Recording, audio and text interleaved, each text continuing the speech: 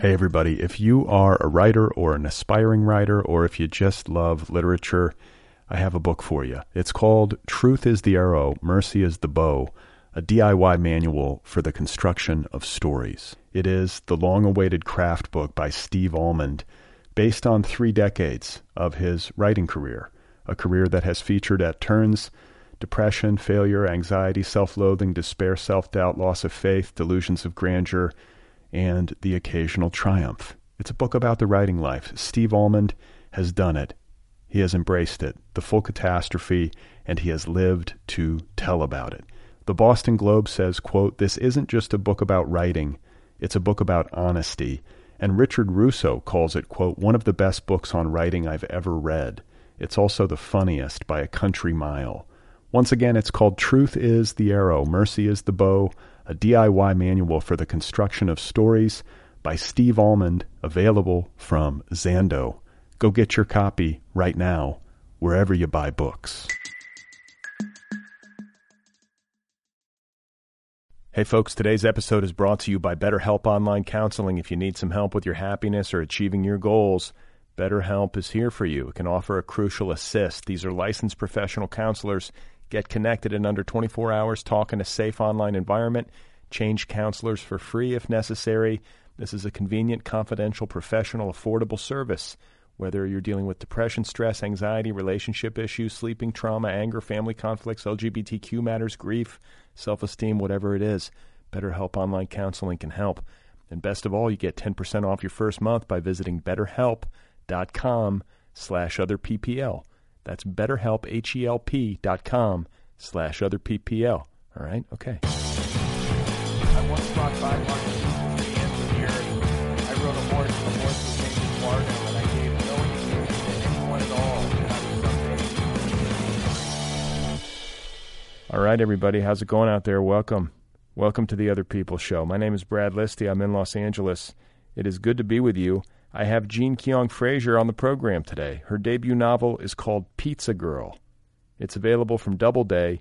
It is the official July pick of the Nervous Breakdown Book Club. The Nervous Breakdown Book Club is my online book club. The Nervous Breakdown is my online culture magazine. It has its own book club, is what I meant to say. Go to thenervousbreakdown.com if you're interested in joining the book club. What can I tell you about this conversation? I can tell you this. I was incredibly sleep deprived during this interview. This happens sometimes. I have children. My children sleep most of the time. When they don't sleep, I don't sleep. This was one of those times. You're going to hear that in just a moment. If I sound a little punchy, it's because I probably was running on like an hour and a half of sleep or something like that. So I should also add that Kyoung Frazier and I share something in common. We are both pizza delivery drivers. Not currently, but we have driven. And this is a special bond.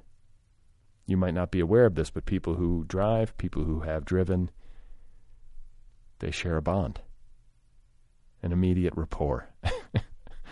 And it was just a delight to talk with Jean, meet her, catch her at this moment when she's just debuting this wonderful new novel. So here we go. Let's do it. This is my conversation with Kyoung Frazier. Her novel, again, is called Pizza Girl. It's available from Doubleday, the official July pick of the Nervous Breakdown Book Club. This is Kyoung Frazier. It's funny. I did not think it would be my first novel by any means. I'm a big basketball fan, and I always thought young, ambitious me wanted to write the great basketball novel of America, because there's not a lot of high literary sports fiction. I loved those Matt Christopher books when I was a kid. I don't know if you ever read those pulpy books with titles like The Kid Who Only Hit Homers or The Guy with the Submarine Pitch. Anyway, but yeah, it just sort of seemed like, for lack of a better word, a really good vehicle to tell a story with, What, basketball or pizza? The pizza delivery. Yeah, pizza delivery. And so then just basically everything I was kind of thinking about, like young parenthood, sexual fluidity, Americanization, it all kind of found a way into this story, and I just started expanding it, and then I had a novel eventually. So what was the factor that caused you to write this book instead of the basketball book? God, that's a good question. I don't know exactly. It's like I think a lot about writing books at the times that we need them. The basketball idea was fun, and it definitely had some good lines and everything, but there wasn't a lot of emotional drive there, where with the pizza novel, I had just moved to New York City, and I was bartending a lot, and I was thinking a lot about the unknowability of people, just like the weirdness of like meeting people and being your best version of yourself for a couple minutes at a time. There was this one couple that I really liked, and till one day I was working under the bar, I was crouching down cleaning, and I heard her ask him, "Where does your wife think you are right now?" And it just really hurt my heart a little bit. But it's like that kind of thing of like, well, I don't know them. Why should that hurt me? Because they're like fictional characters for you. You need them to perform a certain role. Yeah. Yeah, and there's just something weird about service jobs like that in general. It's like everyone kind of performing and kind of like we're being the people that we all need. You know, like everyone likes the friendly bartender. Everyone likes to joke around and have a quote unquote like fun moment with their pizza guy or girl, you know? Well, I think for some people too, you know, there's so much loneliness in our culture. Yeah. That the interactions we have with service industry professionals might be they might be some of the only meaningful interactions we have at all. Right. And I should say too, because there is, I think, especially, and I'm sure you probably dealt with this, being a female pizza delivery person, right, that, you know, these jobs can become sexualized. Oh, yeah, totally. You might get people hitting on you. I mean, that even happened to me like once or twice, but I can recall, because I was shy as a young single guy in my 20s, I would always like develop crushes on like waitresses and bartenders. And, like, just because I was so bad at approaching people. I was just like, okay, well, this person I can like sort of talk to, you know, and like. We call it a crushtomer. Is that what it's called? Okay. Yeah. I was a crushtomer, and I hoped that it wasn't creepy. I was just, you know, I think people just are awkward sometimes. Totally. I remember this was at the last bar I was at. I was towards the end of my shift, and this guy came up to me, and he said, I feel like we have a really good connection. I don't know. I was thinking maybe we should go on a date one of these days. And I felt so awful, but I was just like, and I didn't know how I was going to go to, because you never know how it's going to go when you turn someone down, especially a strange man you don't know. And I was like, I don't really feel that way about you.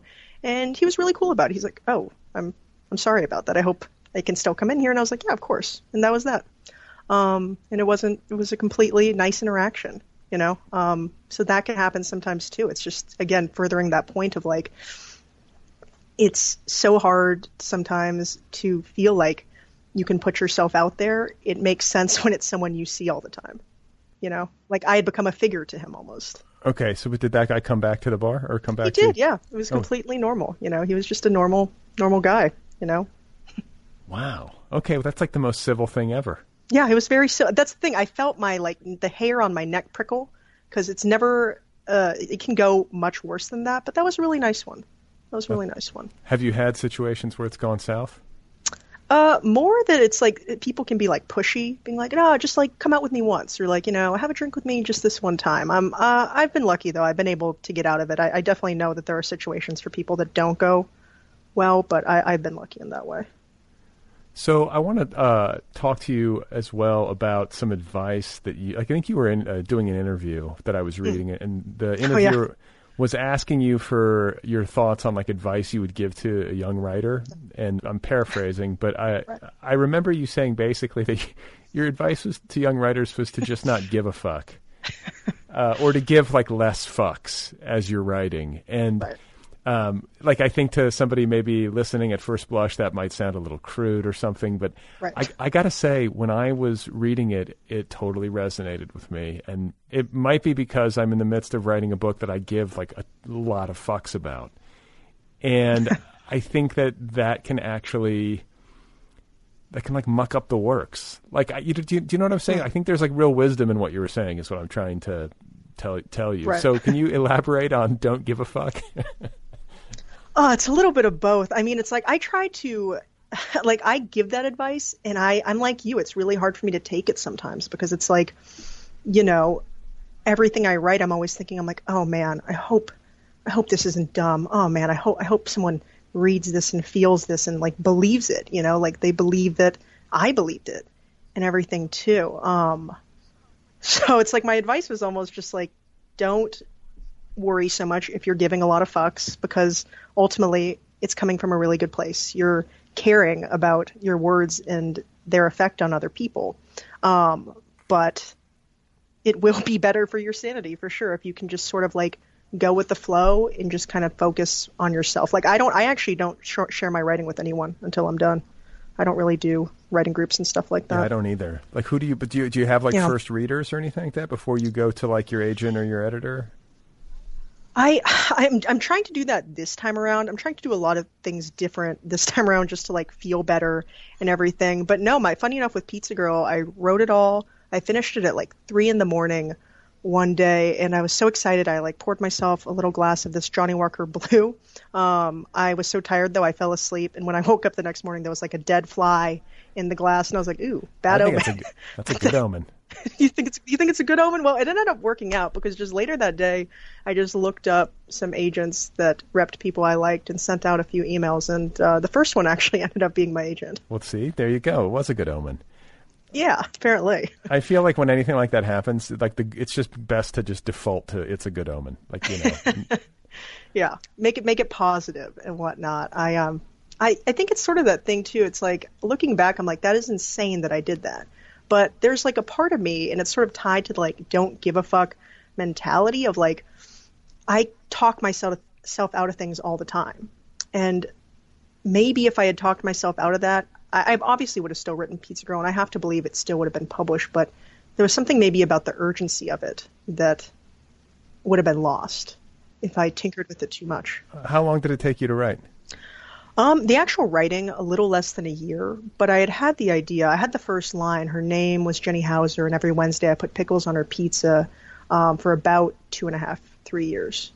Interesting. That's the first thing that came to you was that line? Yeah, because I was thinking I'm a big line gal, and I love for a good banger of a first line. And I was just thinking, I was like, okay, what's the story about?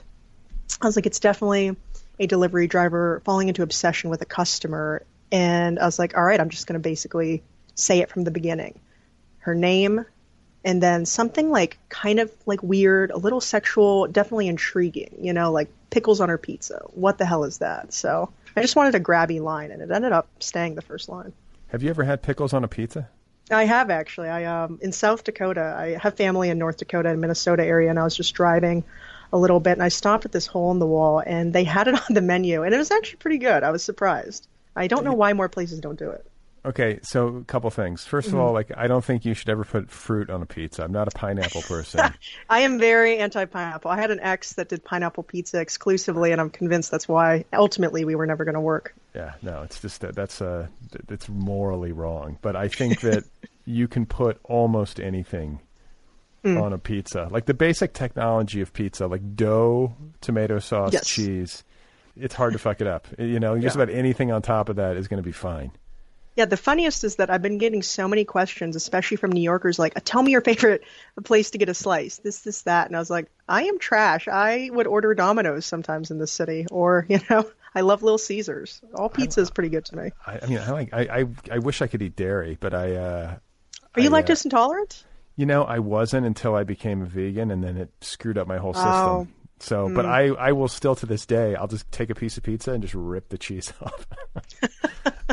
So, I mean, I'm not that like elegant about any of it, but I like Tombstone pizza, like the frozen pizza that I grew up on that. I think that stuff's good too, right? Or DiGiorno. Oh, love that guy. He's a hero. So where are you from? You said you just mentioned, what is it, South Dakota and Minnesota? Yeah, split time between there and the LA area. Where in Minnesota? Funny enough, Pelican Rapids. It's an hour out of Fargo, North Dakota. Yeah, so it's like right on the border there. My wife is from Minneapolis. Oh, very cool. So I've spent some time up there. But then you came out to LA. Yes, yeah. I currently live in like the Chinatown Echo Park area. Oh, you do? Okay, so you left New York. I did. I miss it, but it felt like time to come back and sort of like I've never lived in LA as like a normal adult, if that makes sense. And I just kind of wanted to see how that would look. How's it looking?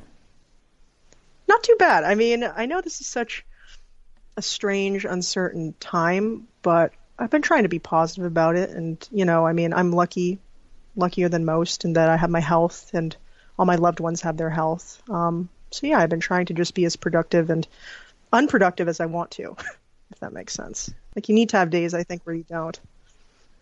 I've probably been more productive during COVID than I. Oh yeah.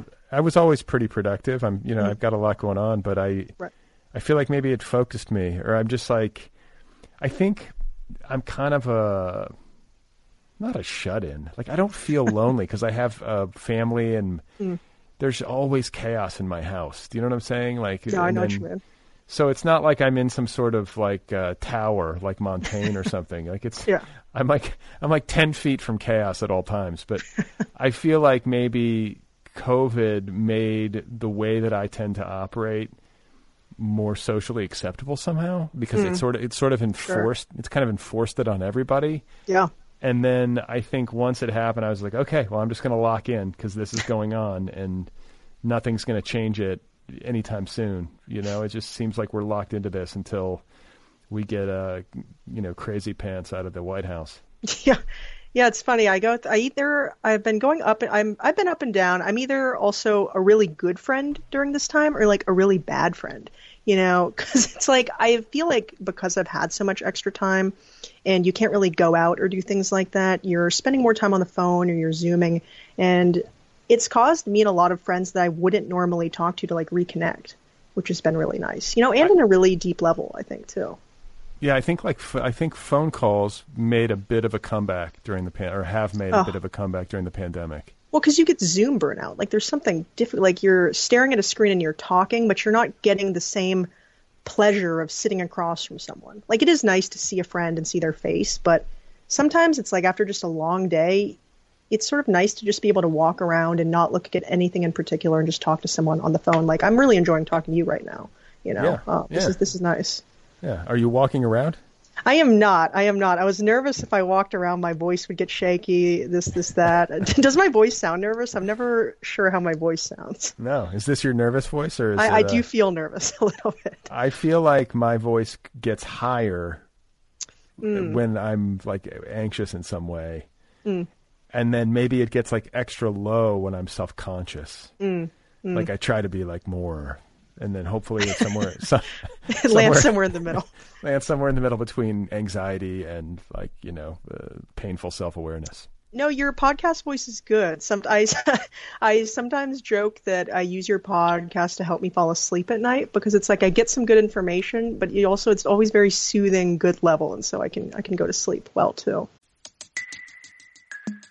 Hey everybody, if you are a writer or an aspiring writer, or if you just love literature, I have a book for you. It's called Truth is the Arrow, Mercy is the Bow, a DIY manual for the construction of stories. It is the long-awaited craft book by Steve Almond, based on 3 decades of his writing career, a career that has featured at turns depression, failure, anxiety, self-loathing, despair, self-doubt, loss of faith, delusions of grandeur, and the occasional triumph. It's a book about the writing life. Steve Almond has done it. He has embraced it, the full catastrophe, and he has lived to tell about it. The Boston Globe says, quote, "This isn't just a book about writing, it's a book about honesty." And Richard Russo calls it, quote, "one of the best books on writing I've ever read. It's also the funniest by a country mile." Once again, it's called Truth is the Arrow, Mercy is the Bow, a DIY manual for the construction of stories by Steve Almond, available from Zando. Go get your copy right now, wherever you buy books. So when did you, tell me, divide it up for me. You live in the upper Midwest from when to when, and then when do you get out to LA for your high school years? Yeah, around that time, and I went to college out here too, and then I moved to New York to really pursue writing actively, I was a business major at the beginning of college, but it made me really unhappy, and I was really honestly thinking about dropping out just because I didn't really see the point, and that I think my lack of ambition made me feel bad, if that makes sense, because it's like I don't know, I was basically having what I understand now as like millennial burnout, but at the time it just felt like I was just this huge loser that couldn't keep up with all my like beautiful, attractive, smart classmates. But it really was just that I was studying stuff that I didn't have any interest in. Like, I just wanted to be a business major because I wanted to make money, you know, have a pair of Jordans that matched every one of my outfits, you know, a pool, shit like that. But yeah, I changed to English, and it really felt like, it sounds so cheesy, like a dorky thing, but it really felt like I found my people, and like I was excited to go to class. That didn't happen often for me. Okay, so let me, just because I never majored in business, Good call. What is it like? What is it like to major in business? What do you do? You have like sit around like reading case studies, or? I will say I ditched a lot. I really wasn't very involved. The thing I remember, though, the one fun thing I remember, we had this management class, and we would always do fun exercises. Or he did a funny one once. I particularly remember this one where the professor tapped a beat out, and then he had all of us like write down what we thought the beat was. And of course, no one got it. And it was like the Mario song. And he just paralleled it as this fun example of like, see, even though you think something clear, you should be, you know, it's not always clear to everyone else. I was like, yeah. So there was a lot of cute stuff like that. But yeah, I didn't love my classmates. The material didn't really stick for me. I don't know. And you said you felt bad about your lack of ambition. Yeah, it felt like I wanted to want to be ambitious, if that makes sense. I can totally relate to that. I've talked about this, I think, on the show more than once. It's like this complicated relationship that I have with the word ambition and what it stands for, and how. And you know, you're a sports fan, so we can use that paradigm to sort of drill down into it. But like, I think of whenever they talk about quarterbacks in professional football, right? If you watch enough sports media, there's a trope where like the sportscasters will lionize the competitive mania of the great quarterback, and they will talk about how like this grown man, when he like loses a game of Monopoly or like ping pong, like throws a temper tantrum and like whips a paddle and like takes a chunk out of the drywall and, you know, like storms out of the room. And like, this is considered a positive story meant to underscore the competitive fire. And to me, it sounds like mental illness. I know. It sounds just like, wow, you need to talk to someone. You need to figure out a way to deal with that. Yeah.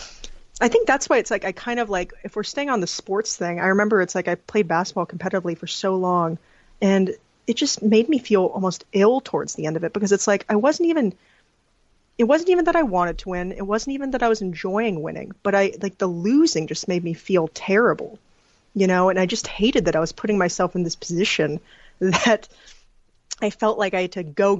And the best I would feel if I won was just this sort of like, oh, thank God it's over, you know, and it's weird to feel that way just in your life. You know what made me feel worse? When I, like a couple times, I was a soccer player when I was younger. Oh, yeah. When we would tie. God. And I'd be like, well, what the fuck was the point of that? Like, at least let me know how to feel. Like, I just had I hated being in that, like, I either wanted to feel terrible about myself for losing, or I wanted to feel like that, like, you know, that caffeine high or the sugar high of winning. And yeah, totally. When you tie, like, and as a sports fan, I'm the same way. Like, there should be no ties. Like, in competitive soccer, you have a shootout and you decide a winner. You don't have a tie at the end of regulation. I think that's fuck that. Yeah, that's bullshit. Yeah, I mean, I guess that's what's the so confusing thing about ambition. Like, at least in sports, outside of a tie, there's like very clear ways of how everything's going to go. With like ambition, you know, you should be feeling it, but if you don't have a concrete goal, it just kind of turns into this uneasy chest feeling that you're kind of carrying around. Yeah, I just remember in college, that's when I was never a great athlete. Like, I didn't like thrive as an athlete in high school. I played like some tennis. I was the kicker on the football team for like a year. I was no good either. Nice. I missed the only field goal I ever tried. But I think if I were not, I was at this big, huge public high school, you know, with like 700 people in my graduating class. So there's like 12 spots in the basketball team. Like, you know, you have to be really good to make the team. I was somewhere in the middle, so I wasn't going to make it, but I wasn't like a bad athlete. And I just remember, like maybe it's no accident. Like I went off to college and, I was like smoking pot. I was like, why do people care about this so much? Like, I got, I don't know if pot had, if it was that much of a direct correlation, but, just that time in my life where I was reevaluating things and I was like, this is silliness. Like, what is going on with the way that we relate to one another through this like competitive lens? And it still bothers me. Yeah, I think it's especially complicated for my generation because like we have had like this fucks with me all the time when Facebook reminds me that I've had it for like 14 years or whatever. They've been like, remember this from 11 years ago? And you're like, no, please don't remind me. Yeah. But like kind of this like weirdness of like we've always had so many ways to compare ourselves to our peers. Like May I ask how old you are? Oh, I'm 27. I just turned 27 in April. God, you're such a baby, and you've got a novel out on a major imprint. Look at you.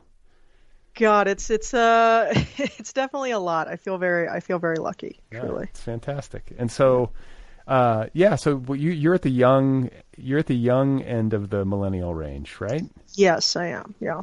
So you're almost what comes after millennials? Gen Z? It's Gen Z, I believe. Yeah. It's like, because it's funny. My brother is 6 years younger than me, so we're firmly in separate generations, and we talk a lot about like sort of how different that looks and how we're different and all that stuff. Does he have it worse than you, or like who's like? I feel like that's the competition. I don't know. I definitely what they talk about is that like maybe like simply put, like millennials were sold the dream and they believed it.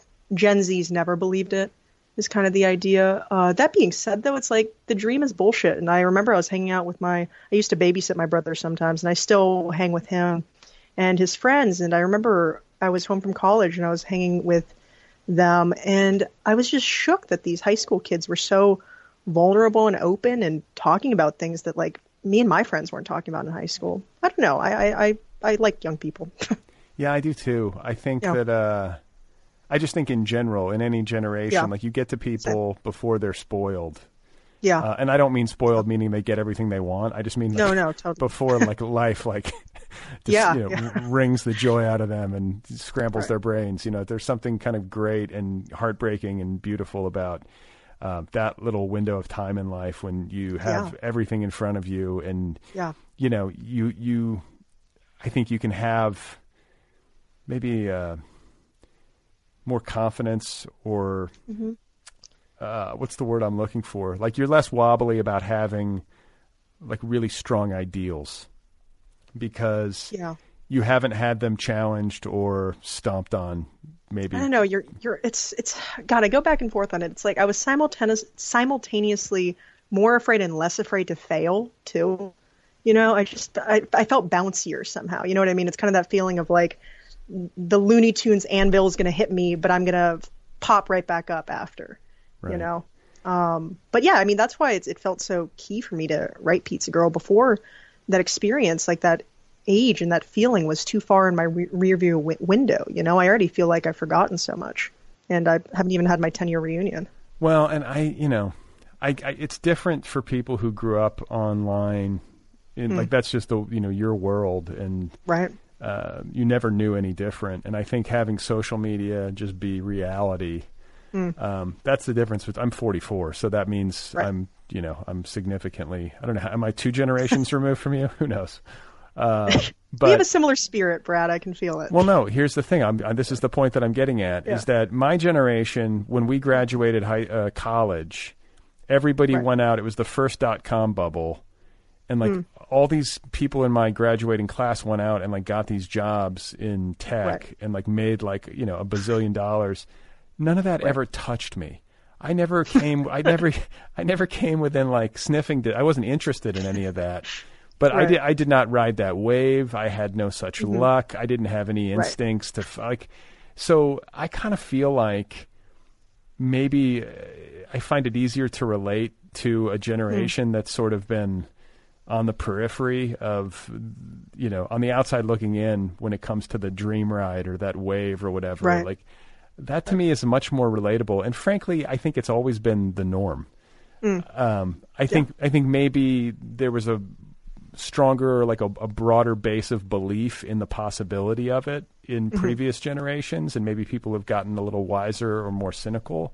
Right. But statistically speaking, in terms of the dream being realized, I don't think it was ever that, well, you know what? I shouldn't say that, because I think, like, you know, my parents' generation, the baby boomers, you could have a single income family and own a home and send your kids to college, and you could own a home and send your kids to college while working like a union factory job for like a brief period of a couple decades after World War II. Like that's my mom went to the University of Illinois, Champaign-Urbana, and like I think it was like $1,000 a semester or something. You know what I mean? Something insanely low, and she thought that was expensive. Right. At the time, you know. Yeah, that's right. My parents went to Louisiana State University, and nice. My mom came from a family of 9 kids, and they all went to school. You know, and it's because it was cheap. You know? Yeah. Yeah, I mean, my mom was the first. I mean, she has siblings, but they were all the first generation to go to college and do that. She has a funny story, actually, of her job she worked while she was in college, where she was the first one. She was fired from it. It was a diner, and she had just immigrated, and she just was so fascinated and so like awestruck that they had so much ice available, because she grew up in a village that was like a rarity. So she was putting ice in everything, like putting ice in orange juice and in glasses of milk, and just sort of messing up a lot of orders like that. So eventually her boss just let her go. He's like, I don't think you're going to last here. Where did she immigrate from? She immigrated from a small village outside of Seoul, Korea. Oh, okay. And what prompted that? Just wanting to come over and... Well, that's one of the only true parts of my novel, or like really based off of my life, is like the story about how the mother came from Korea because her dad's uncle had a business in Champaign-Urbana and was like, this is the promised land. You've got to come to America. You've got to come to this town. And so they, as a family, her and all my siblings, immigrated there when she was about 17. Oh, wow. And that was easy to do? Yeah, but not as hard as it is today, for sure. Yeah. Right. Yeah. When the doors are wide open. Yeah. Yeah, she has a funny story just about how she was baffled how cheap bananas were. That was also a delicacy for her. I want to say I read, it was like, I don't know, it's one of those stories that was going around the internet that like bananas were done, like they were dying out. Done. Maybe, I don't know. I felt like I read some story like they were going to go extinct because of climate change or something. Well, I mean, as a personal taste level, that doesn't make me too sad. I've never been a banana fiend, you know. But have you put them on a pizza is the question. Oh, shit. I might have to try that one. The worst dish I ever made, this was when I was definitely delivering pizzas and stoned. I made a hot dog salad with maple syrup dressing. Damn. It was as bad as it sounds. It was not good. Sounds like a nightmare. Oh, man. What is a hot dog salad? Like, do you have greens, or is it just like... Just like iceberg lettuce with hot dog chunks. Like that's the Midwestern girl in you right there. Yeah. The iceberg lettuce. Yeah. Like just the completely nutritionally void lettuce that like allows you to like act like you're having a leafy green. Yeah, it just makes you feel better. Like I feel like too, like taco salads in the Midwest with the tortilla. God, the tortilla. Gross. Yeah. Can't do it. And then like, what's the one with cottage cheese? That's the one that really grosses me out the most. Where it's like, oh God, I forget what the name of it is. Are you thinking of like ambrosia, or what are you thinking of? No, I'm thinking of like a salad that involves like a grapefruit, or maybe, I don't know. Either way, I can't do cottage cheese either. Oof. No, me neither. Why would anyone ever even consider it? I consider myself very uneasy with food, too. Like, I still make fried bologna sandwiches. Love that shit. Really? Yes. I'll send you a pic. It's actually, it's a good low-budget meal. Is it actually, you're frying bologna? Yes. You have a fryer? No, I mean, well, not fry. I mean, you just sort of pan sear it. They just call it fried bologna sandwiches. Oh, okay. That's what I didn't know if you were like actually dipping it into a vat of oil. That would actually probably be pretty good. I should try that. Yeah. Well, I think that there you go again, though. Like we talked about how anything can be good on pizza. I think just about anything can be good if you fry it. Mm-hmm. Hell yeah. But I think, to have a home fryer is a level of commitment that one has to. Yeah, there's other things. The thing I want most in my next apartment, me and my roommate were talking about this. I want that fridge where you can, like, it has an ice dispenser on the outside. You know what I'm talking about? Like, I can put my cup, like, it has a little thing where you can just, ice will come out of, like, if you hit a lever. Yeah, no, I hear you. I'm thinking about, like, the water quality in Los Angeles, though. I always get worried about it. Fair enough. I'm parent. We have 2 different water filters at my house. I'm like, I don't want to drink any weird chemicals. I've got enough chemicals I'm breathing probably living here. Yeah. So your mom comes over from Korea. She's in Champaign-Urbana. She's first generation, and she's going to college. And then, What about your dad? Where's he from? He's from Pelican Rapids, Minnesota. He was a doctoral candidate at University of Illinois, and they met there. Oh, okay. So do you have a writerly parent? I don't. It's so fun. It's like my dad doesn't read anything but his sci-fi paperbacks, which I, of course, as an act of rebellion, as a kid, I pretended I can't stand, and I'm now finding my way to. I'm like, oh, sci-fi is really cool. Yeah. But my mom is the artistic one. She is a fashion designer, and was always encouraging me to read as a kid. Books were like the only thing I could ask her for that she would buy me without question. Yeah, that's our policy with our kids. Yeah. I think it's a good one. I'm gonna if I have kids, I'm doing that too. Yeah, you can always have a book, and it's worked out so far. They don't ask for too many, I guess it could backfire. They really go hog wild, but they can't read that fast.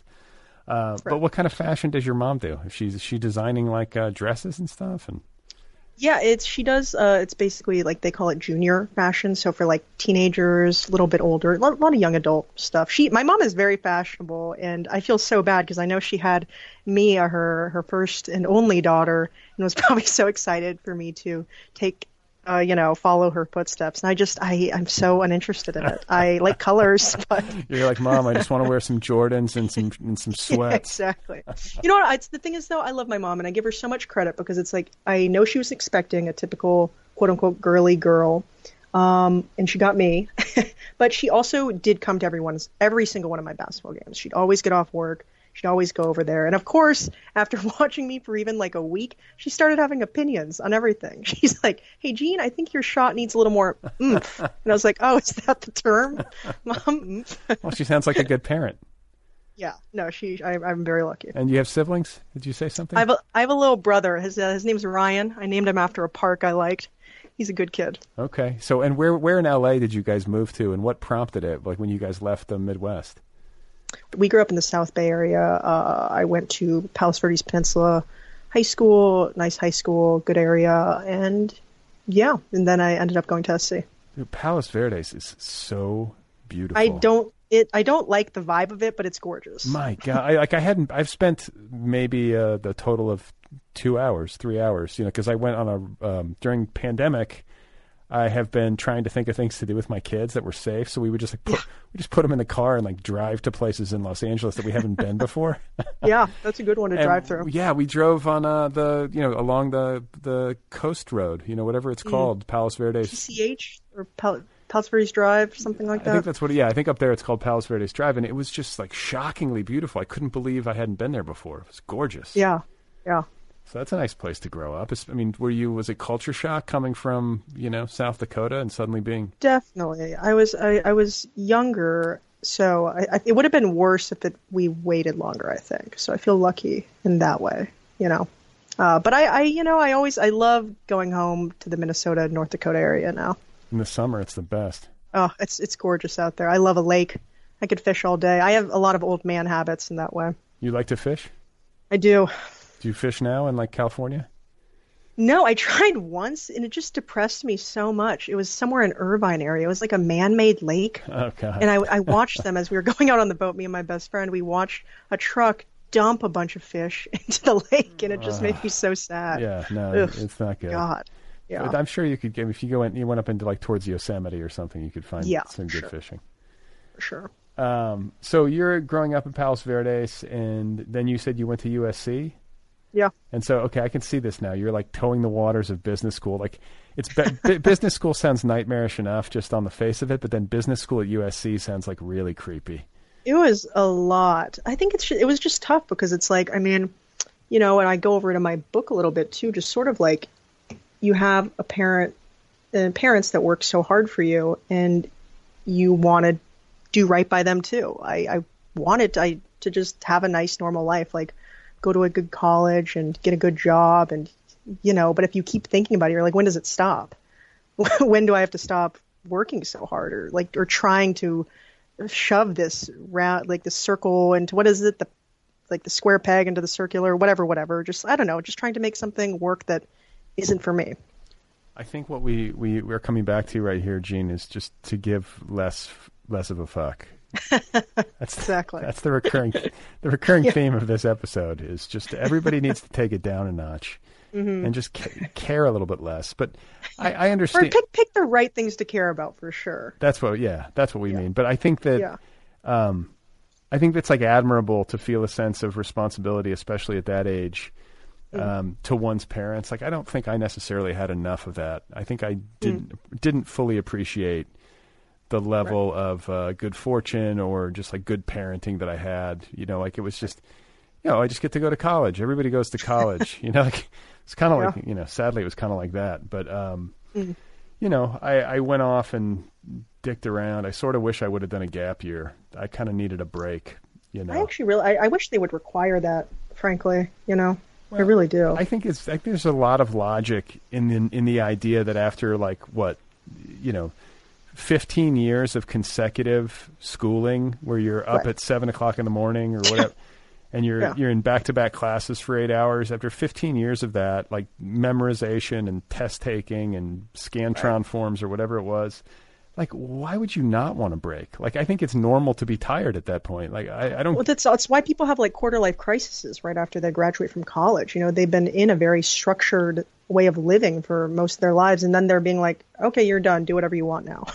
Right. Right. It's like, okay. Yeah. And what is that supposed to be? Unless you're a business school major who has like there is a part of me, I think, that as much as I like to rag on business school, like obviously there's nothing inherently wrong with it. No. You can be a what's the word? An ethical business person. I mean, you had to search for that term. Yeah. It's not very common. I have already. What's that word? Ethical. Oh yeah, ethical. But no, like there's a lot of different ways to do life, and you got to find what works for you. Yeah. But I think part of it is that there are people who are unethical, which kind of makes you cynical. But then there's also a part of me, if I'm being honest, that is a little bit envious of people who are the round pegs. Oh, and absolutely. Like they go out and they're like, oh yeah, this is great. I can't wait to be like an entrepreneur. Like I can't wait to climb the corporate ladder. And, I want to be, and it's like, oh shit. Well, that's really lucky to have such a nice, easy transition. Yeah. Sometimes it's like, and I don't mean to sound like a douche at all, but you just meet someone that has like very simple, clear cut goals like that. And that always just made me so jealous. Like people who know exactly what they want. They're like, yeah, well, I'm going to graduate and then I'm going to work there and I'll marry my boyfriend, girlfriend, partner, whoever, and that's that. And I'm like, wow. Who are these monsters? Luckily, I don't know many of them. Yeah, so. Right. It's not like then I think there's the cynical part of me that's sort of eye rolling and just being like, you are hanging on so tight, you control freak. You need to know it. Like, I don't even trust it. And yet there are probably some people who do have their shit that together. Yeah, totally. Yeah, I go back and forth. I'm like, man, are you just really so much better at holding it together than me, or is this truly everything that you want? Either way, I don't know. I don't know. But part of me is just really resisting the idea that anybody could possibly know, but maybe they do. Yeah. I don't want to presume on behalf of somebody else, but I think... Hey, whatever gets you through your days, Yeah, and I think, exactly. And I think that... on the flip side, if we're going to try to find like the silver lining in being like wired for a writerly existence, which is to say it's a hard life. Like, I don't think, I guess you can get a ride. Occasionally there's like the ride where a book sells a bajillion copies or, you become like Stephen King or something. And yeah, my mom will send me things like Stephen King buys this $2 million home, and I was like, Mom, you have not read my writing. That is never going to happen to me. And like it gets like 15,000 words a day or something. Yeah. It's just like, oh my God, but I think that the positive side of having this kind of wiring where you're quirky or something, for lack of a better word. And I don't like that word, but that I feel like that gets tagged on people where it's like, we don't quite know where you fit, but you're interesting. Yeah. I'll give you a Q word. Yeah. We're not seeing a really high upside for you, but we like you. So you're quirky. But but I feel like, if you have the endurance, and a little bit of luck, I guess, goes into being able to have the endurance. But if you have the endurance and you stick it out and you're able to carve out a career, I think that career is like the awesomest, even if it's not like the most lucrative or traditionally successful. Like that's sort of the dream, I think, for me, is to try to find a way to, to carve something out on my own terms that is an expression of my highest values and is also an expression of the quirk. Yeah. Yeah. And I mean, I remember this happened like a year ago. I had sold my book, and like the month after I sold my book, I was just such a wreck. Like I just knew it was that thing of, I was like, I should be so happy. And that somehow made me so sad. I was just so nervous that I just had made a huge mistake and that everyone was going to hate my book. And I just wasn't sleeping well. I was waking up sweaty all the time. And my friend was working over at Anonymous Content.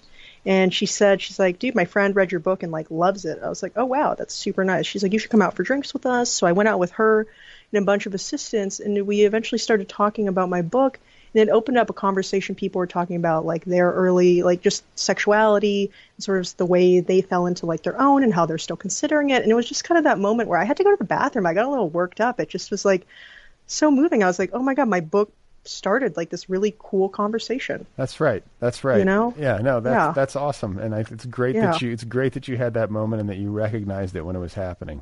Totally. It was like just a really simple, lovely reminder. You're like, oh yeah, that's why I like to do this. Because it's easier, just like, man, especially when you're not a Stephen King who's writing 15,000 words a day. You're just like, why do I like beat myself up over this? Why do I work so hard on this? Well, yeah, and I obviously I sort of live with this show at the intersection of writing and publishing and publicity, So I'm at this weird, sad street corner. Great mental image. Yeah, just me hanging out here with a microphone. You with your thumb out. Well, and just people coming to me, in various states of either elation or duress, or, I think people sometimes spend obviously years on a book, and then they get to this moment where it's out and they're doing the rounds, and then they're looking at sales and just going, oh my God, like I spent 6 years of my life on this thing and it sold like, 400 copies. Like, am I doomed? Did I just waste my life? This kind of thing. Right.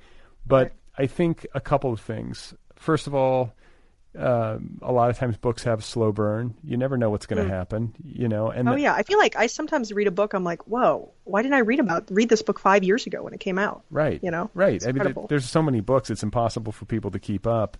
And I think that like the sales number is never an accurate reflection of the quality of the work. It doesn't have any real. Agree. I mean, sometimes it has a correlation, but it's not like some sort of rule. Yeah. And then I think too of a line from a Steve Almond, who's like really great. He's just great on lines, but he's great about craft and stuff like that. But I think it might be from his Stoner book, but he's talking about, I'm talking about William Stoner, the novel, the novel Stoner, but he's, I like where that's why I laughed. I was going to say, I like where your head went as soon as I said Stoner, but he's talking about how, it's very easy as a writer to make the mistake of thinking that you're writing your book so that the world will know who you are, when the real role of the writer is to help the reader know who he or she is. That's a beautiful, simple way to put it. Really. Yeah, and I think it's reflected in the story that you were telling, where you're sitting at that table and all these people are sort of finding themselves in, like they're finding themselves reflected in your work, and they're finding not only that reflection, but they're finding some language for the reflection that they didn't previously have. Do you know what I'm saying? No, totally. I mean, the best texts I've gotten and messages and phone calls I've had since people have read my book are when they tell me like where they read my book or the experience they had reading my book. I had a funny one. My friend texted me. This girl never reads. Mayuri, love you, girl. She texted me, started your book on the toilet. Perfect place. Okay. And it's just like funny and sweet though to think about, like, I don't know, just me existing in her day. I had another friend who read my book on the beach, or like someone was in a mountain retreat. It's simple stuff like that. No, I always, in fact, for anybody listening to this podcast, please either tweet at otherppl or email me letters@otherppl.com take a picture of where you are when you're listening to this episode and then send it to me. I used to ask. Oh, I love that. Yeah, I used to ask people like, why is it that the location of consumption is so interesting? I don't know. That is such a funny question. I mean, I did this interview the other day where they asked me what my favorite library was, and it's not necessarily my favorite library, but like the Los Angeles Central Library, I have so many memories all through the years of 18 to 23 of just making that same bike down there, sitting like in the same place I'd usually sit and just reading. Like I really think I've read like maybe half of the books in my life in that library, you know? I find that story, not necessarily that it took place in a library, though it's a great place. Yeah. It's a great place for it to happen, but yeah, the story of a very intense, concentrated period of reading in early adulthood is often a part of a writer's bio.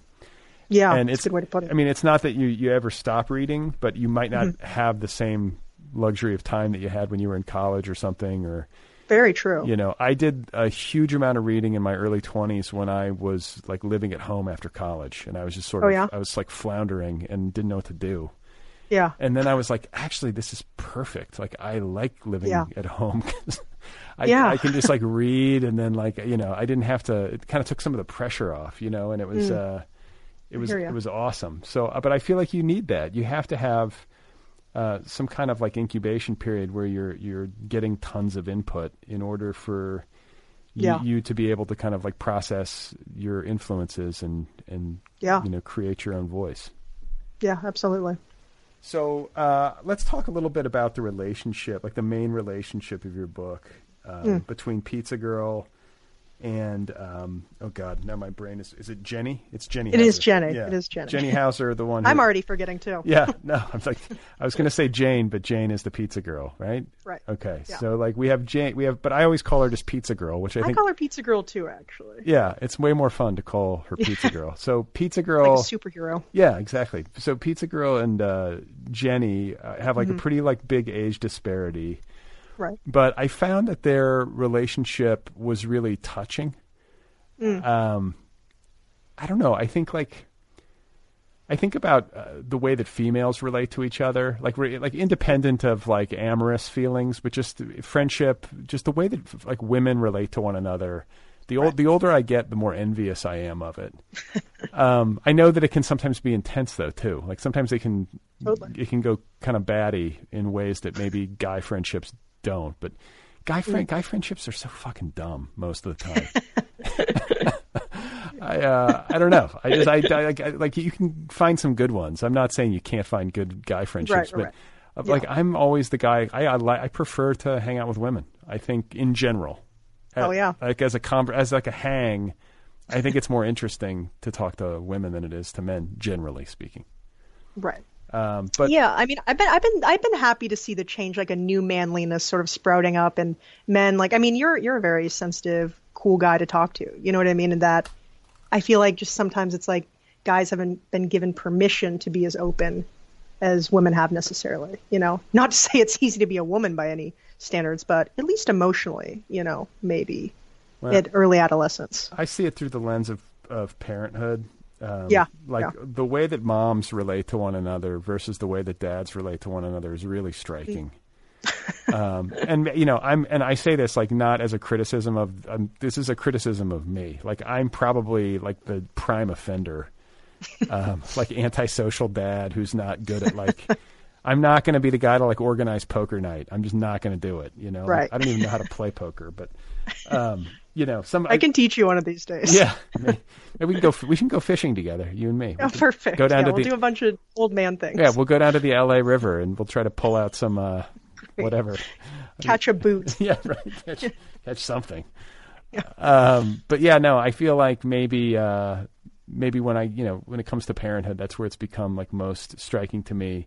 The way in which the moms seem to be so industrious and warm-hearted about building community and supporting one another, and I envy it. And this is kind of connected, I think, to Pizza Girl and Jenny, because Pizza Girl is pregnant. She's like 11 weeks pregnant, and then Jenny is 20 years older than she is, and a mom, and sort of at an advanced, a more advanced phase of womanhood and motherhood and all this kind of stuff, and yet they have this bond that, to me, is totally understandable and relatable in a way that doesn't get talked about often enough in a reasonably benign context. Like usually, and maybe this is a gendered thing too, but usually when there's a guy my age who's friends with somebody who's younger, it's like, ooh, who's the creeper, But I find I have a lot of relationships with people, friendships with people in their 20s, a handful. And I totally enjoy it. I love the perspective of youth. I think there's a part of me that's going to always want to be friends with people who are significantly younger than I am, because I have some sort of almost superstitious faith in youth, kind of tied to what we were talking about earlier, how the unspoiled vantage of youth, even though it lacks the wisdom of the quote unquote wisdom of experience. I tend to trust the kids more than I trust all the adults who've had time to become CEOs and senators and stuff. People, when they get to that point, I think it's all lost. I hear you. Yeah, I mean, with their relationship too, it's just it's that thing. It's also, there's so much complicated feelings tied up in it too. It's not completely unsexual, but there is this sort of mothering going on, but there's also just pure friendship. And they're both kind of called to the void, if that makes sense too. Agents of chaos. Well, and I think I don't know. I think you can just be friends with somebody, but if you're really close with somebody, if you feel a strong connection with anybody, isn't there always some element of sexual? I think so. Right? I mean, let's be real about it. Even if you're you can be happily coupled. But if you're friends with, if I'm friends with some guy, well, actually, you know what? I don't want to screw my friend, but I mean. But you can feel I think that's the thing. It's there's so many complicated feelings that you feel in a really sort of intense, deep friendship, and it's hard to put a name on them all the time. That's right. That's right. It's there are unnameable things that are sort of I view them as just sort of tender, sort of, I guess, squishy, for lack of a better word, feelings. Just sort of, you feel very goopy about someone. I'm not making this sound great. No, I was gonna say permutations of affection, which is maybe even less an even less attractive way to put it. But it is there is a lot of unnameable about intimate relationships of any kind. Right. And I think too, there's also this just this struggle of knowability or unknowability, wanting to sort of cross that bridge and be, to sort of, even to sort of fully inhabit somebody else's perspective or even their life. I think, we've all gone through phases where you feel that pull and it's never doable entirely. Yeah, it's really hard to know someone. And there's so many things to confuse love for, It's more than anything, Pizza Girl's kind of falling off a cliff, and Jenny's just kind of the first branch that she has been able to hold on to. So did you have a precedent for a relationship like that with that kind of age gap? Have you ever had a friendship in your life with somebody who was significantly older than you? I've had friends who are older, but this relationship was one born purely out of fiction. Mostly just because I did want to make sort of a complicated relationship kind of about two people in very different places of their lives needing things from each other, though. You know what I mean? Where Pizza Girl is not a mother yet, and this mother figure appears to her and sort of is an example of what she could maybe become, and finally beyond that, it's just someone that seems to be a bigger mess than she is. Someone that can need her instead of her, who feels like the person that's been needing constantly for the past 18 years of her life. And for Jenny, it's complicated too, but in some ways it's sad, but Pizza Girl could be anyone. She's also flailing. So how long did it take you to have that level of understanding of these two characters and their dynamic? Like, was it something that you came out of the box with, or is it something that, like, only towards the end of the writing of the book did you get your head fully wrapped around it? Or God, it's a good question. I mean, I think sometimes why it's like I get tripped up when people ask me how long it took to work on the book. Like, saying a year feels almost dishonest, in that, like, you know, I had to fail a lot of times on a bunch of different short stories and a bunch of different things I was working on to get to Pizza Girl. You know, like, it's not like it is a cute story saying I finished the novel and then just sent it out to my soon-to-be agent and it ended up working out. But, you know, there was a lot that happened before that, like a lot of short stories I was writing that just weren't quite clicking. Although, you know, characters were forming and ideas were forming, and I was getting closer to talking about the things that I wanted to talk about, you know? Sometimes was there any kind of avoidance, like when you finally got down to the writing of Pizza Girl, were there areas of it that you might have been resisting, that, like, when you finally, like, went there, you're like, okay, let's do this, and then lo and behold, this is the one that worked? Yeah, I mean, the big crazy one I've talked about, and what actually shocks a lot of people, is that it was going to be Pizza Boy for the longest time. You know, like, when I'm openly gay at this point in my life, but I wasn't for a really long time, and I just had a lot of trouble even writing female queer narrators. It just made me, I just wasn't ready to go there yet. I wasn't ready to write a perspective close to my own. And I think once I got more comfortable with that, and once I became more comfortable with myself, it just really opened up my writing. And it helped just me write voices I felt like that were a little more honest and, I don't know, more interesting, frankly. It makes perfect sense in hindsight, doesn't it? Yeah, it's so funny. In hindsight, you just almost want to, like, shake that 20-year-old kid and be like, wake up, you're great. Yeah. Just be you. Right. Write what you want to write, you know, but I wasn't ready. When did your family know? Like, when did you come out? Like, it wasn't with this book, was it? You know what? This book opened up the conversation again. You know, I'm a really private person by nature, and it's been always the thing that me and my mom haven't seen eye to eye on. We're so close in so many ways, but she has had a hard time with the gay thing, and not, like, necessarily because of any sort of, like, homophobia, just sort of the worry that my life would be more difficult, or, you know, that I'd have to work harder, or, you know, just the things she was hoping that I wouldn't have to do as a American, you know? So yeah, it's the book reopened the conversation, and it keeps getting better, warmer and warmer. That's great. Yeah, no, it's awesome. I was really worried about her reading the book, actually. My mom always likes when I call her after I've read something and I tell her about the book. But this is, like, the first book she's read in a while, and she read it really quickly in, like, a day. And she sent me a nice email. I'm going to save that one. That's awesome. And I feel like I was talking to somebody on the show recently. I'm going to forget who it was, but I want to say it was a gay author who was like, we were talking about this sort of dynamic and coming out, and the author was basically like, if you're a parent and you pay a reasonable amount of attention to your child, you've got to know that your child is gay from a pretty young age. Like, do you agree with that sentiment? I don't know.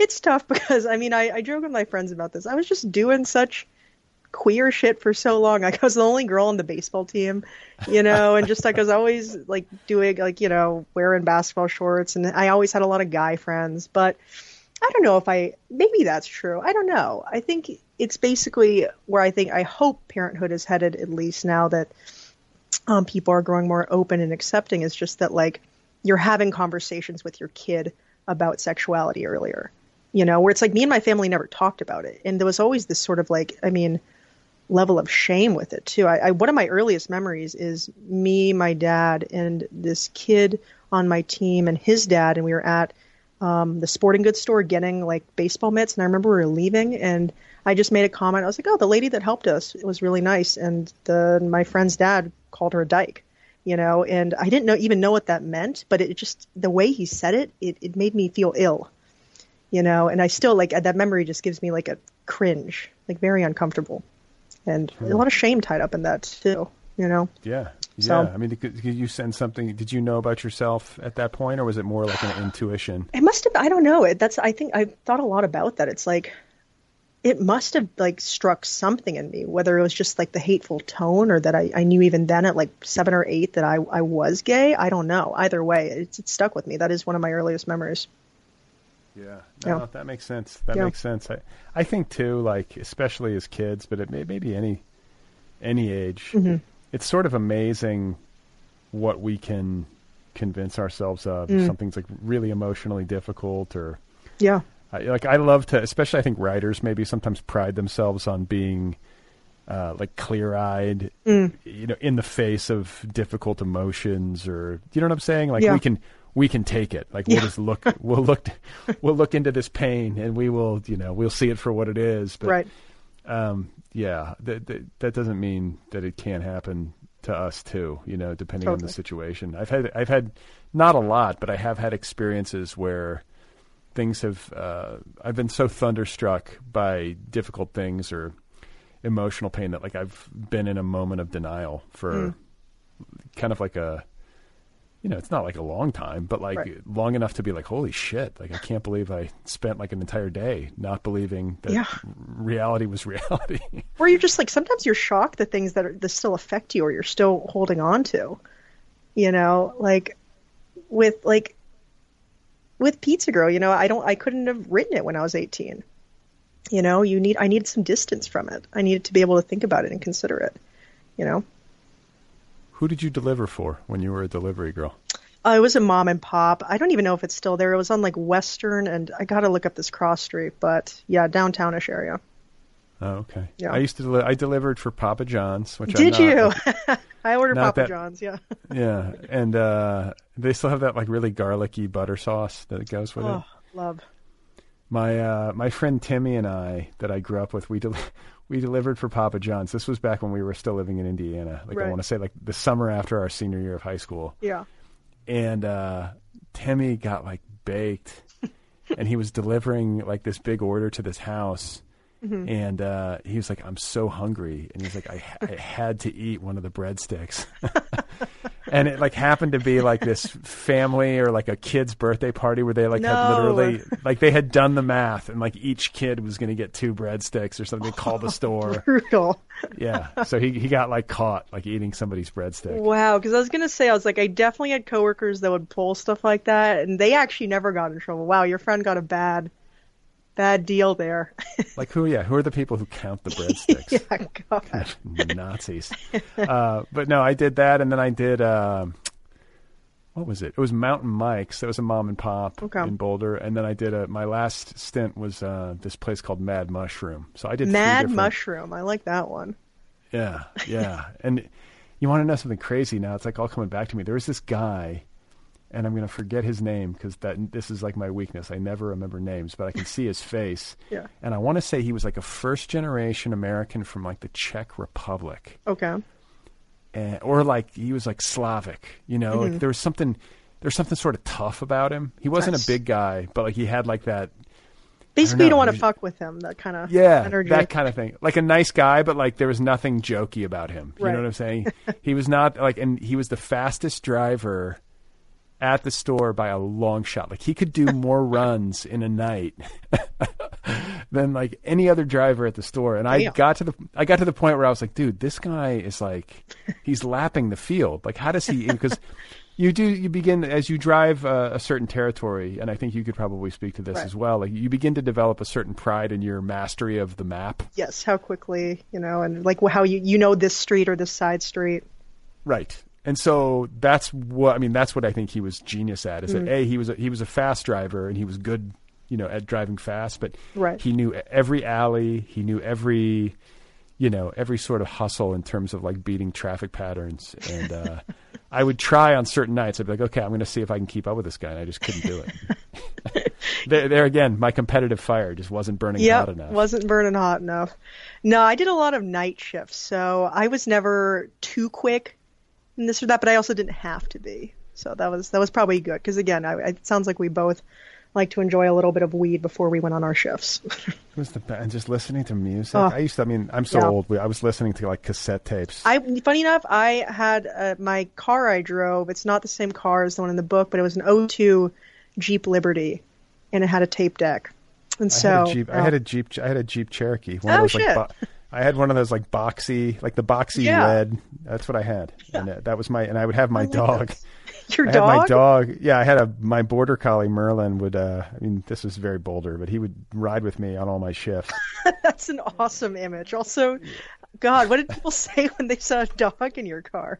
It was Boulder. It was like, okay. And like the pizzas were inside the Hot Pocket. They were inside they were in boxes and they were in like Hot Pocket. It's not like my dog was like sitting on their pizza. Yes. But he didn't like, it was better to have him in the car than to have him stay home alone. I would have taken a dog if I could have too. No, but it's so funny. After the day my book came out, I knew that the New York Times was going to review it, but I had like no idea what they were going to say, obviously. And I don't sleep a lot in general anyway, but it's like my body just knew. I like woke with a start at like 3 a.m. and my heart was beating and I was like, oh shit. And then I looked at my phone and I looked up the New York Times and the review was really glowing and really lovely. And I was just like, wow. And I just sort of laid there for a sec and I don't know what it was. I got into my car and I just sort of went on a drive and I don't know, it felt almost like just like the perfect thing to do. The day I realized I went into my kitchen and realized that I had left a glass of whiskey out on the table and there was a dead fly in it. Yeah, 2 dead flies this time. No, I listened to the new Run the Jewels album and I drove down the 110 freeway and then back up the entire way. So I emptied out in San Pedro, then I went back to Pasadena and then I went back to my apartment. It was a nice drive. What time was this? Oh, this was like 4 a.m. Damn, so no traffic. It was good. It was perfect. I felt like I had to like remind myself, I was like, don't get too comfortable. It would be very tragic if you got into a car accident on the day your book came out. Just like you're taking your like victory lap and, you know. By the way, we just kind of sounded, you remember that skit, The Californians from Saturday Night Live? Yeah, God. Yeah, I sounded so LA there. I just watched that actually with my daughter last night. She's like 9 years old and she's obsessed with Kristen Wiig. Oh, great idol to have. That's what my wife and I were like, okay. And like, we didn't push that on her. She just gravitated. So she's like really into Kristen Wiig and Maya Rudolph. So like, we feel like we're doing something right. Like, it's like the best, it's like the best I've felt about my parenting, maybe ever. Well, if you want to keep being a good parent, don't let her read Pizza Girl until she like graduates high school or something. And then that'll be sure? good. Like I want my daughter to be reading beyond her grade level. Okay, maybe like a mature 15, 16 then. Like I can sometimes overdo that where I'm like, I think she's ready for Apocalypse Now. It's like, it's like yeah, I know. I think it's going to be tough for me if I have kids too, because I feel like I just got into stuff a little perhaps too early. Like Grand Theft Auto, for example. That was like my favorite game when I was like 9 years old, which is horrifying. That's but healthy. It turned out okay. Well, and this thing too about you not being able to sleep, you're telling me you're drinking Monster Energy drinks. Like, no wonder you can't sleep. Yeah, maybe that's a part of it. I need to flush out my bloodstream with just some good old water. Maybe I need to become a vegan like you are. I think it's good to burn clean, burn clean fuel. Yeah. But I say that, exactly. And I drink a lot of caffeine. And I drink alcohol like pretty much every day. I have a glass of wine. I do like a good glass of red. Well, I mean, it's just like, I don't know. I can get really austere in my thinking sometimes where I'm like, why do I need that glass? Like, what's up? But it's never more than one glass usually. I mean, unless I'm out to dinner, which I never am. And yeah, especially these days. Yeah, especially these days. So I'm not like a big drinker, but I do enjoy, like, I think of my grandmother, my mom's mom, and she was she was very tiny. When she died, she weighed like 90 pounds. She's like one of these little petite, like 5 foot tall people. And she had 9 children and smoked unfiltered cigarettes through like half of the pregnancies. They're all healthy as horses. Knock on wood. Yeah. She had 9 babies, but then like I want to say at some point she was like probably in her mid 30s, or the doctor was just like, look, if you keep doing this, you're going to have emphysema.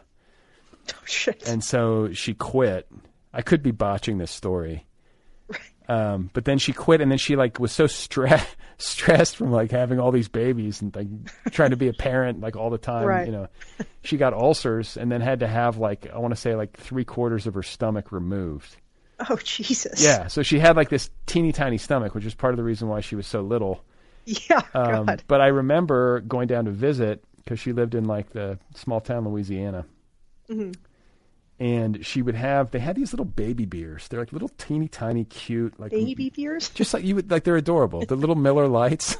Oh, or like a Coronita. Yeah, it's just like a tiny little baby beer and like a little, and she had those in her fridge, like a bunch of them in like there's a fridge in the laundry room, I remember, and you'd always be like, Gammy wants her her beer, and I would go get her a beer, and she had one of those every night with dinner, and she lived to be like into her 90s. So there you have that's it. my theory of the case. I think having like one drink a day as an adult is a healthy way to approach life. Hell yeah. But why not? I'm not, I guess maybe I should get into baby beers. That's kind of... Yeah. I'm going to look for that next time I'm at the store. Yeah, I have a little dirt patch in front of my apartment. And so I've been trying to just have like relaxing routines for myself. So I might have a glass of wine or a beer, and I'll read whatever book I'm reading out there in my little camping chair, since I don't have an actual yard. Where do you live? Like, do you mind saying what part of town you live in? Oh, yeah, I'm at the edge of Chinatown. Oh, that's right. You said near Echo Park. Yes, yeah. So right before it begins, basically. So where do you stand on masks? I'm going to just come out first, so I don't want to set you up to fail in case you're one of these monsters walking around without a mask on. But like, I am not. But, okay, I go out and I am like going on my hikes, and I am just shooting daggers at these people. Unbelievable, man. I feel, luckily my neighborhood is actually really low key and quiet, and everyone's pretty good on masks. But here and there, you'll just see, like, I don't know. It annoys me more when there's people who live across the street from me. It looks like they've been throwing parties, and it just makes me so mad.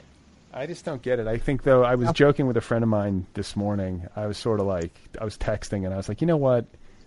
Like, the upside of the masks or the no masks is that it sort of lets you know very easily who the selfish, like, asshole morons are. Yeah. Like, it's just like, oh, okay, well, there you go. You're just going to walk. There you have it. You're just going to walk into the grocery store and get people sick. You don't give a shit. Yeah. Clearly. God, I've been seeing some wild videos. I think those people are actors. That's what I think. They have to be. I mean, like, the one story I read, this woman wasn't even trying to shop. She was just getting up in people's faces, which, is even sicker somehow. I was like, wow, you really came just to fuck with people. See, I'm so paranoid. I think that's propaganda that's either financed by foreign influences or by bad like subterranean actors who want to try to foment division among Americans and to like politicize masks, which is that's what pisses me off too about it, is that it's just such a stupid thing to politicize. No, I know. I'm just like, it's safety. I don't know how this is an issue, how we're having an argument about this. Right, exactly. But we found a way, people found a way to get like up in arms about it. And I think too, like it's like the pressures brought to bear by this moment upon people, whether it's, it's always a combination of things. It's going to be like financial pressure, which is very real for a lot of people. But also just like the pressure of having to be socially isolated, the pressure of having your routines disrupted, and not just like your healthy routine, like, oh my God, I can't go to like my, Zumba class or whatever it is. But like the routines that we use traditionally to distract ourselves from our suffering. Right. You're like, oh, wait, I can't go do X, Y, and Z, which is how I used to totally like distract myself, like, and keep my mind off of things. Like suddenly these things get ripped away. And I think when people's defenses are down in that way, it has yielded some interesting behaviors. Yeah. Good way to put it. But I think that on the positive side, pizza delivery businesses have to be killing it during. Oh, absolutely. That's one of the few things. I've mostly been cooking, but I have ordered pizza several times. I've also, at this point, though, can't eat any more pizza. After my book came out, my friends are so sweet. They just sent me too much pizza. I'm ill and I'm overweight. Really? I guess it makes sense that people would send you pizza. Yeah, it was like, since like we can't really obviously celebrate in person, people wanted to do something nice for me, which is very sweet. What about tipping? Like, you've got to be a pretty good tipper for the pizza delivery people. You have to. I of course I have a soft spot with it too. It's funny, when I was delivering, actually very understanding when people couldn't tip, but it did make the people who are good tippers feel that much sweeter, you know. I think that the general theory for me is that if you've ever worked for tips, you're a good tipper. Yeah. And I think that sometimes people just don't have any money and they're just like, that's why I was always really like tried to be understanding if someone gave me a shitty tip, you know. I try. I mean, if somebody's like if it's like, oh, they've got like, you know, 6 $1 bills that are like, they look like they've been through the laundry, and then like the rest they give you in change, and they have a coupon, like fine, okay, like But the people who are just like cheap, like there's nothing worse to me. Oh, such an asshole. Yeah, people who don't tip well drive me absolutely bonkers. Yeah, especially when you know that they just don't view a serving job as something that deserves a much reward. You know? Yeah. I had a friend who was like, had like a very strong opinion in that direction. And I was just like, have you ever been in a situation where like you're at a table with some friends and you all are like splitting the tab, and then like you're like watching to see what the tip is going to be. And then you're like, oh my God, that person just like shorted the tip. And so like everybody gets up and then you sneak back to the table and like throw more money on there just so you're, you know, I've done that a few times. Yeah, I've done that for sure. What are you working on now? You got another book in the works, or are you going to do that basketball book, or? I'm trying to. I have 2 things actually. I'm working on this basketball book. It's this group of girls in the Midwest that think their team is winning because they're all virgins. So they kind of make a pact to not lose their virginity until they win a state title. Whoa! So I think that can be a lot of fun. Yeah. But somehow I feel like I haven't been working on that lately. And it might be just because I'm burnt out writing about high school age people, you know? So I've been working more on my stoner tragedy, which is people close to my age, like late 20s, early 30s. Can you elaborate at all on stoner tragedy? Yeah. I love stoner comedies, but what always struck me and still strikes me about them is how easily they could be really sad. Like if you think about like Pineapple Express, the main character, Seth Rogen's character, Dale Denton, I mean, a sad name in itself, he's like a process server, you know, he's dating a girl who's like in high school. It's kind of yikes, you know? And in Harold and Kumar, like there's like a lot of emotion about like Harold feeling really conflicted about his heritage and the way he's viewed, his Asianness is viewed, his masculinity, and Kumar is smart enough to be a doctor, but, you know, is a total slacker. I don't know. There's just so much rich material there. And I was like, what would it be like if I just went pure literary, pure sadness? You know, of course, I say sadness. I definitely still is actually maybe it's one of the funniest things I've allowed myself to do, but it is a tragedy ultimately. Is there a middle-aged podcaster in the book? I will write him in. Lad Bristy. Yeah, just put me in for a cameo. I think exactly. You can wedge me in there. I'll find a way. And before I let you go, this is something that just came to mind as you were talking about being sick of writing high school people. Yeah. Is the interesting way in which you got into the voice of Pizza Girl, which I think is worth listeners hearing about, because I think even, you know, it's weird how we get removed from our experiences. Like I'm 44. I couldn't tell you a damn thing about high school. I know some people have like this perfect recall and they can remember. I'm not one of those people. I don't remember anybody. I don't remember what happened. I don't care, you know, and sometimes I think that's a coping mechanism too. I'm like, I am a present person. Right. I can't dwell too much, you know? I can't. But I also just don't have the recall. Yeah. And I think too, like my general attitude, I mean, it's not like it's a total blank. Like I can remember, I remember what I remember. And like my theory is that, I feel like I have a lot of theories today, but I feel like I love them. Yeah. I just feel like whatever sticks is what's supposed to stick. Yeah. You know? I think Lil Wayne, to quote a great poet, has this song 10,000 bars, and it's like 40 minutes, and he just literally rapped everything he ever wrote down, and then he never wrote down a word again. That's true. Look that up. Lil Wayne, 10,000 bars. I thought it was so badass when I heard about it when I was in high school. Damn. And and he ever since has just sort of kind of just gone with the flow. You know, of course it's more technical than that, but he doesn't really try to write his lyrics down anymore. That's what Jay-Z does too. Yeah. They just it's like from memory. Yeah, very cool. Or they just make it up or whatever. That's incredible. Yeah. Yeah, it's like not being precious, I think, is kind of the idea, But that's like, this is it. We're coming full circle. It's the not giving a fuck. It's giving less of a fuck as a, not as a way of like not caring about the work, but like uncorking your creativity and like taking some of the neurosis out of it, Totally.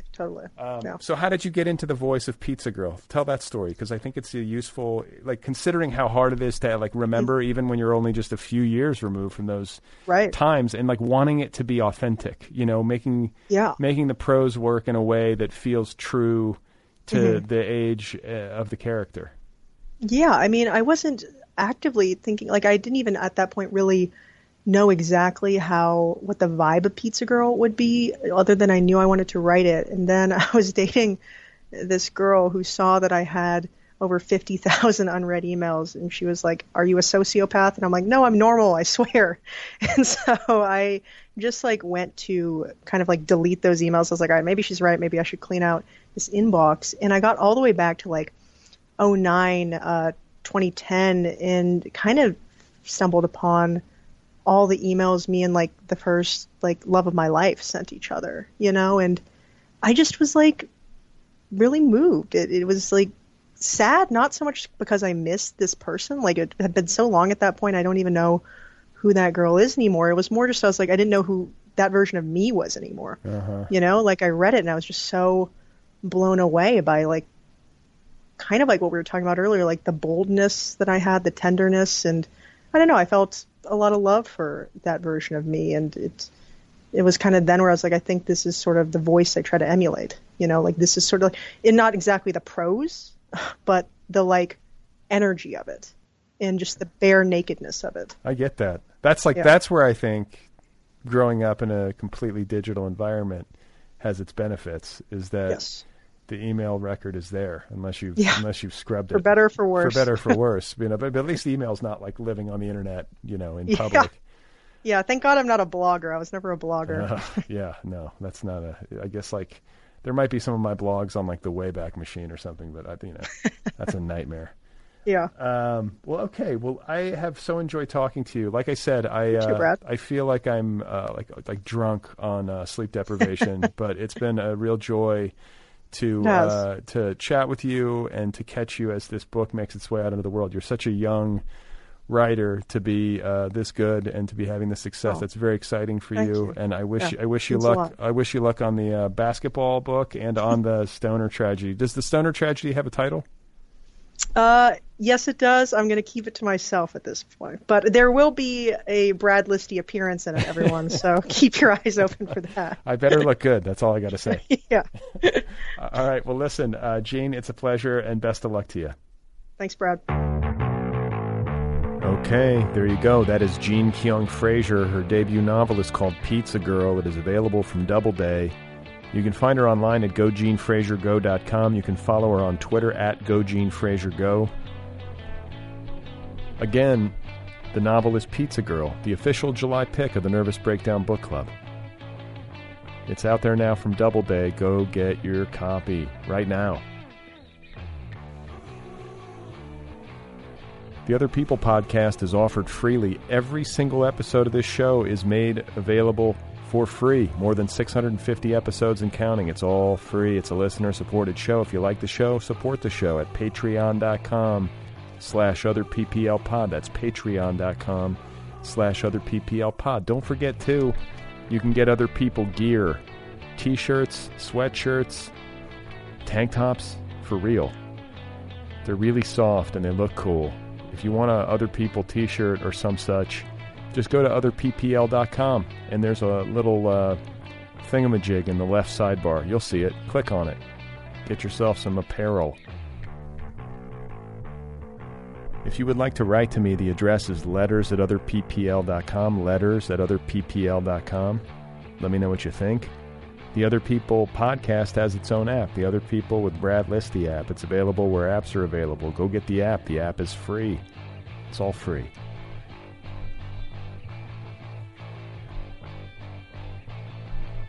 So coming up next time on the Other People show, I have Maggie Downs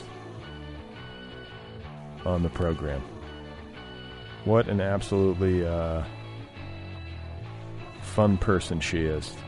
Just wonderful to talk with. I'm excited to share that conversation with you coming up next on the Other People program.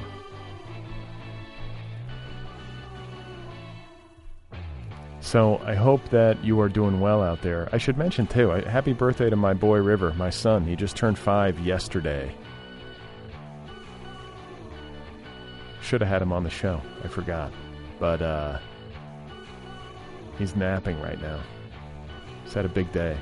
There's all sorts of plastic toys and shit all over my house. Where does the time go? We just get sucked into the void, man.